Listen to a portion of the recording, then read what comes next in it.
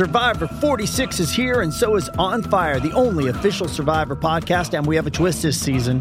The winner of Survivor 45, EDHREC, will be joining us every week. We're going behind the scenes of the biggest moments, the how and the why things happen, and the strategy and analysis you can only get from someone like me, a Survivor winner.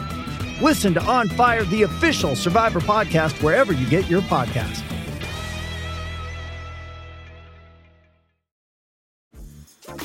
Dreaming of a better sleep? Tossing and turning is not your destiny. And Ollie is here to help. Ollie invites you to sink into sweet, sweet slumber to improve your mental and physical health and overall wellness.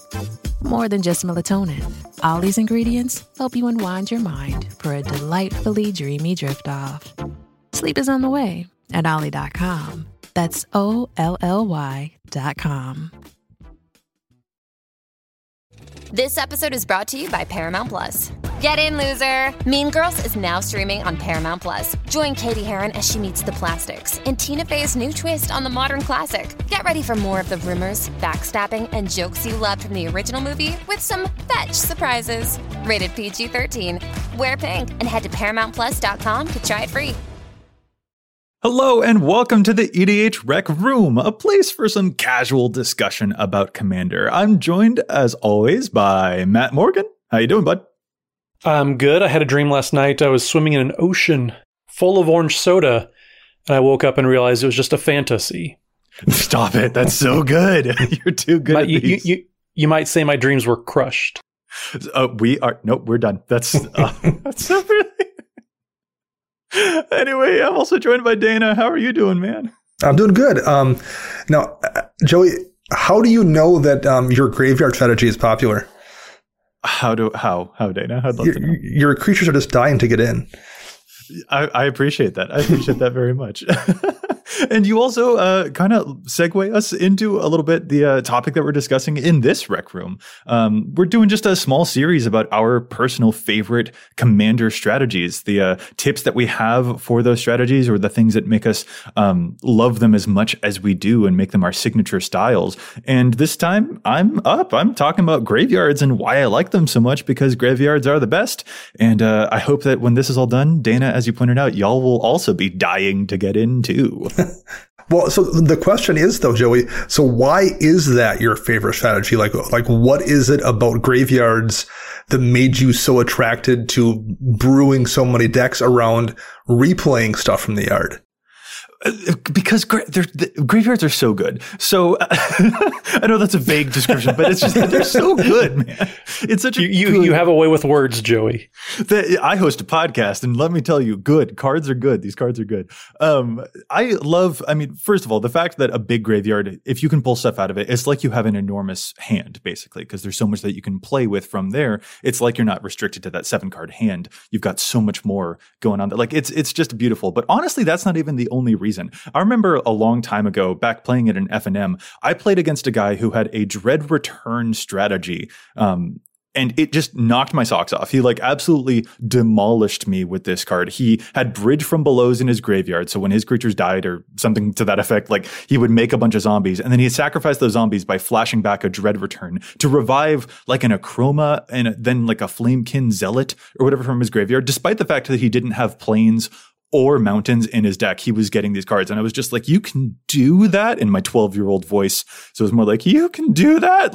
I was just totally wowed by how efficient all of that was, because it was cheating, but he was doing it legally. And that kind of has always stuck with me. I wanted to build my own versions of that. And that totally crept into my Commander experience as well, because what I like doing is cheating, but legally. I want to just cheat stuff into play, and graveyards are one of the most hyper-efficient ways to do that. It is so much disgusting potential, and I love just paying 2 mana with an Animate Dead to get a 10-mana creature back out of the yard and making everyone else go that's ahead of curve. It's such a power move. It's such a trip. So do you think that was kind of your first glimpse into how the game is significantly more complicated than maybe it first appears on paper? I mean, most likely, yeah. I had certainly been kind kind of in the Boros or the Izzet ways before that point, I think. And I was beginning to experiment around with like, ooh, mono black, Korlash Air to Black Blade deck. But then I saw that type of strategy and I was just like, there's so much more happening here that isn't just a combat step, and I need to visit that part of the game. It turned me to the dark side. Absolutely. The complexity drew me in. It's the dark side seduced me. Well, and looking at your decks, Joey, it's not just like you're doing graveyard things, because when you look at your actual decks, that gets really vague and unspecific because you have so many graveyard decks, but also they're doing fairly different things. Like you have Marin that is recurring these engines and making sure that you're getting these massive threats, usually for cheapest free. But then like you have your Conrad deck, which does not do that at all. Like it's cranking through so many graveyard triggers. And then your Mimeoplasm deck that I still don't enjoy seeing ever. That's just like, what is the most silly thing I can reanimate and how fast can I do it? So like it's just crazy how many different things you're doing. So like you say graveyard decks, but that's not specific at all. No, that's totally true. That's another thing that I like about it so much. And what I think might be, I'm going to dispel a misconception about graveyard decks, is that like, that is a big umbrella term for a lot of different nuance happening within that strategy. Like you just mentioned, each of those decks, like to someone, it might seem like that's kind of redundant, Joe. Like that's not kind of the same strategy over and over. And it really doesn't feel like it because there's so much surprising versatility going on with graveyards. It's kind of like a color wheel. Like these strategies are all the color blue, but they have those gradients between them from sky blue to navy to cerulean. Like the way Marin revives things is different than the way that Conrad does. And the way Marin fills the graveyard is different than the way Conrad does. Something like, Muldrotha will win a long battle of attrition by inexorably getting stuff back from the grave over and over and over. Whereas Mimeoplasm is going to revive things way ahead of curve and demoralize opponents right from the get-go. So like the tempo of those games is completely different. Or so some graveyard commanders will want a bunch of tiny creatures, but others only need one big baddie. Mimeoplasm, he don't need help. He just wants to become a copy of like a walking ballista or an evasive infect creature with a bazillion +1/+1 counters on it from a Lord of Extinction and just crush the whole battlefield. I can build an entire deck that is just built around abusing my graveyard, like my lovely Marin of Clan Neltoth. But then I can also build one that is built around abusing cards in your graveyard. And Mimeoplasm does that really efficiently. If I find that you've got something tasty in your graveyard over there, I've intentionally filled your graveyard to help me out with that. And then Conrad can play around more with ripping stuff out of my graveyard too, but then also filling enemy graveyards. Like there's a whole bunch of extra different expressions that you can do during gameplay. And like that goes down to other small things too. Like I might have a plan on the fly. I'm planning to animate dead one of my biggest creatures because I know it's going to be awesome, but maybe you'll get a bigger one that I'm more interested in. And that sounds really great. Or a really fun sort of juggling act is measuring how much value my opponents will get off of my living death spell that brings everyone's graveyards back into play. Well, and to kind of visualize that, like if Magic is, a house, you then discovered graveyards as kind of this unexplored wing of the house where you wanted to go play. And then once you were playing there, you're like, oh, there's a cool sub-basement on this wing. And there's this cool other room I didn't know about. So like you've then moved beyond that. You found this cool space you could play in. And now you're trying to see like what other weird offshoots of that space are there you can play in. Yes, but the house is a necropolis. Right. Okay. Yeah. Definitely gothic and spooky. Indeed.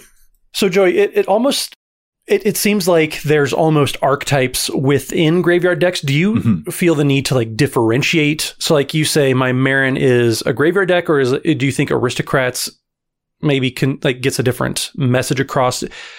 I guess my question is like, are there different archetypes within just the graveyard theme, as it were? Yeah, I would totally say so.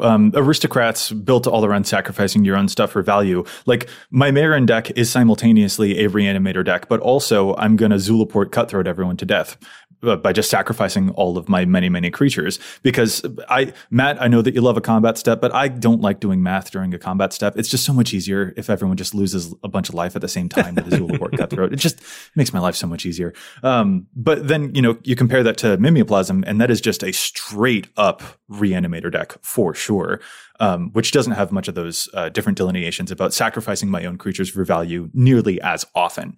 And so you definitely can get those different gradients between them, but it is a very like, I don't know, this probably sounds a little pompous and I'm sorry, but like you do have to build very carefully around that. And when it is being played and it looks so broken, like a lot of the actual I don't want to say skill, but like a lot of the care of a lot of the planning for that maybe went into the deck building, because when you're building something like a Reanimator deck, there are so many different moving pieces to each of those.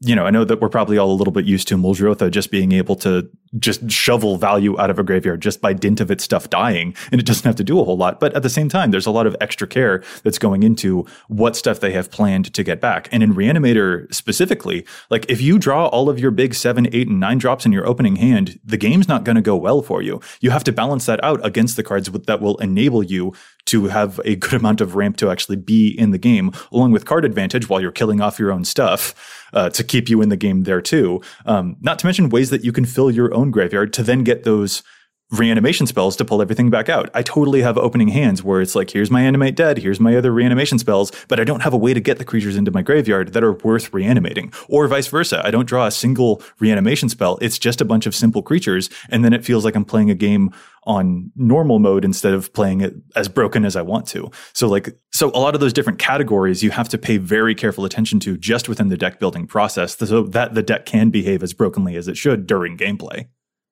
Well, and it's funny, too, that you say you don't like the combat step because that math is too hard. I have a Teysa Karlov deck, and I try to do some of these things you're talking about, and I've sat there like an absolute dork trying to math out how Zulaport Cutthroat works.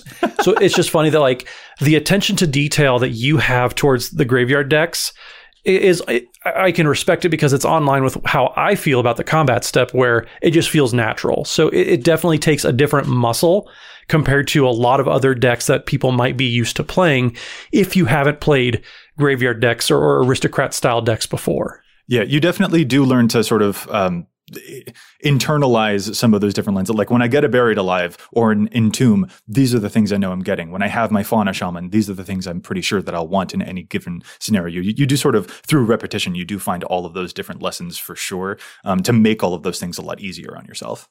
Well, we talked a little bit when we did this show with Matt about how, you know, I can kind of see a reflection in his playstyle, in his personality. Like I can see how those two things kind of reflect one another. Is there something you think in dabbling in this graveyard space that you think reflects you a little bit, Joey? I think the resilience of it is what I enjoy so much, maybe. Okay. Well, because I don't want to focus on the fact that I said I like cheating, but legally. But I mean, I do love like I also have a Yannette deck, which isn't Reanimator, but it is also cheating things into play, and it makes me really happy. I get broken giggles about it. But the fact that anything that an enemy does, if they're wiping your board, if they're killing your creatures, every strike against you is just another thing that adds to your own benefit because you want those things in your graveyard in the first place. There is so much resilience that you get from that type of strategy, where even when your opponents are one-upping you and getting rid of your board state, that actually plays right into your hand. That just absolutely, I think, really appeals to me, having that idea of resiliency of spirit or of zombie. Well, yeah, I mean, I was also kind of wondering as well because particularly early in Magic's history, the graveyard was very much a place where cards went to never return from for the most part. Like you just didn't play out of your graveyard aside from the occasional spell that could recur something. I wondered if kind of the almost rule breaking aspect of it, like you're finding a way to play the game in a way that originally wasn't intended. I wonder if that was at all appealing to you. Are you just calling me a rascal? Are you just calling me a rule breaker? Maybe, but like, I can see how, it's not my thing, but I can see how that would provide someone with a sense of joy about it, like finding a way to go against what was intended and kind of fighting against those constraints. I think that's a compliment, so I'm going to take it. There's one other a special lesson, I guess, about like the graveyard strategy that I also really want to, as long as we're talking about like tips or things learned through playing the graveyard, but like graveyard hate, looks pointedly at Dana, is really like it's all over the place also looks pointedly at Matt. Just like I think on our stream, like I've played against, I want to say that there were 13 different graveyard exile effects that I encountered in the course of a single game. Which just felt like overkill. That was really bad. So like, this is totally, it has the capacity to be such a glass cannon strategy for sure, because a single Bojuka Bog is just like, dang, there went all of my hard work. A Rest in Peace is like, I just make grumbling noises when that card happens, because it's just like all my hard work then and now is completely just out the window. There's almost nothing I can do. I got to get back into it. But like that also kind of appeals to me because yes, you can build your deck to have answers to those things, but also at the same time, that kind of eats into all of the other categories in your deck that you kind of need to flesh out as well. So if you devote too many cards to the answers to the thing that would wreck your strategy, you kind of may accidentally wreck your own strategy because you won't draw the cards that make the strategy good if you're drawing just too many things that would help keep your graveyard preserved. And that's another thing that you kind of have to keep in mind. Sometimes you just, if they've got the hate, you have to play into it. And if they don't have that answer, then you're going to be good, but you got to make them have it. Yeah, that's definitely the weird push-pull with those decks is if somebody doesn't have a way to interact with the graveyard, you are just going to roll over them. And if people do have answers, you are kind of unable to do very much. Yeah. Well, I mean, the game with the 13... never mind. I actually don't remember how that went, but yeah. Oh, I do, because I was the one that was fielding most of it, and it took you and Ced from One More Mana several attempts to get rid of one Scavenging Ooze, and that little boy, he just did work. He was hungry. He was just trying to find something to put together. But I do appreciate, Joey, that like the graveyard decks, especially that you build, even with all of those grave hate effects that were played by the table, you still found ways to navigate. And I guess this is the one thing that maybe I can't comprehend the same way. Dana's Sphinx control deck, I just can't grok necessarily. But just the way that you're able to, in the face of grave hate, finding ways to time everything. Like you talked about the nuances, and okay, you have to make sure you're taking into consideration your payoffs, your setups. You know, how are you going to navigate? And then just like your vegetable cards, your ramp, everything. There's a lot that goes into the deck building process, and that carries over into the gameplay. Every time that I see you playing any of these many graveyard decks you have, the wheels are constantly turning. You don't get a turn off to kind of, okay, I can make this decision later. Like you have to be making very important decisions literally every single turn. Yeah, Matt, I hope that you don't give up on the Teysa, on all of the graveyard stuff. I hope that you stick with it more, because it is just very enchanting. But I will also say, like, it takes a whole lot of repetition to really feel as comfortable with those different lines, I would say. Listeners, my deck lists are going to be in the description for this episode. And in those deck lists, I do have some of them categorized out in pretty strict ways, I think. And those categories I find are really helpful when I'm looking through other folks' decks to see how it is that they intend to play those. And so maybe that will also be useful too, is like figuring out how it is that you categorize each of those, and having those different categories that are very strict and not too broad can help make those different lines of play a bit easier, not just in the deck building process, but also like when it is being expressed in gameplay as well. So look for those in the description, and hopefully those tricks will be helpful for you, and that you'll join. Matt, I just want you to join the grave. It's so good. The strategy's so good, guys. I keep trying to tell you, but you keep on exiling my stuff instead. I told you I have a Teysa deck. I just don't trust it. Well, and I'm also trying to not read too much into the fact that if you actually look up the Schultz family crest, it's just 2 crossed shovels over an open coffin. There it is. I have no comment.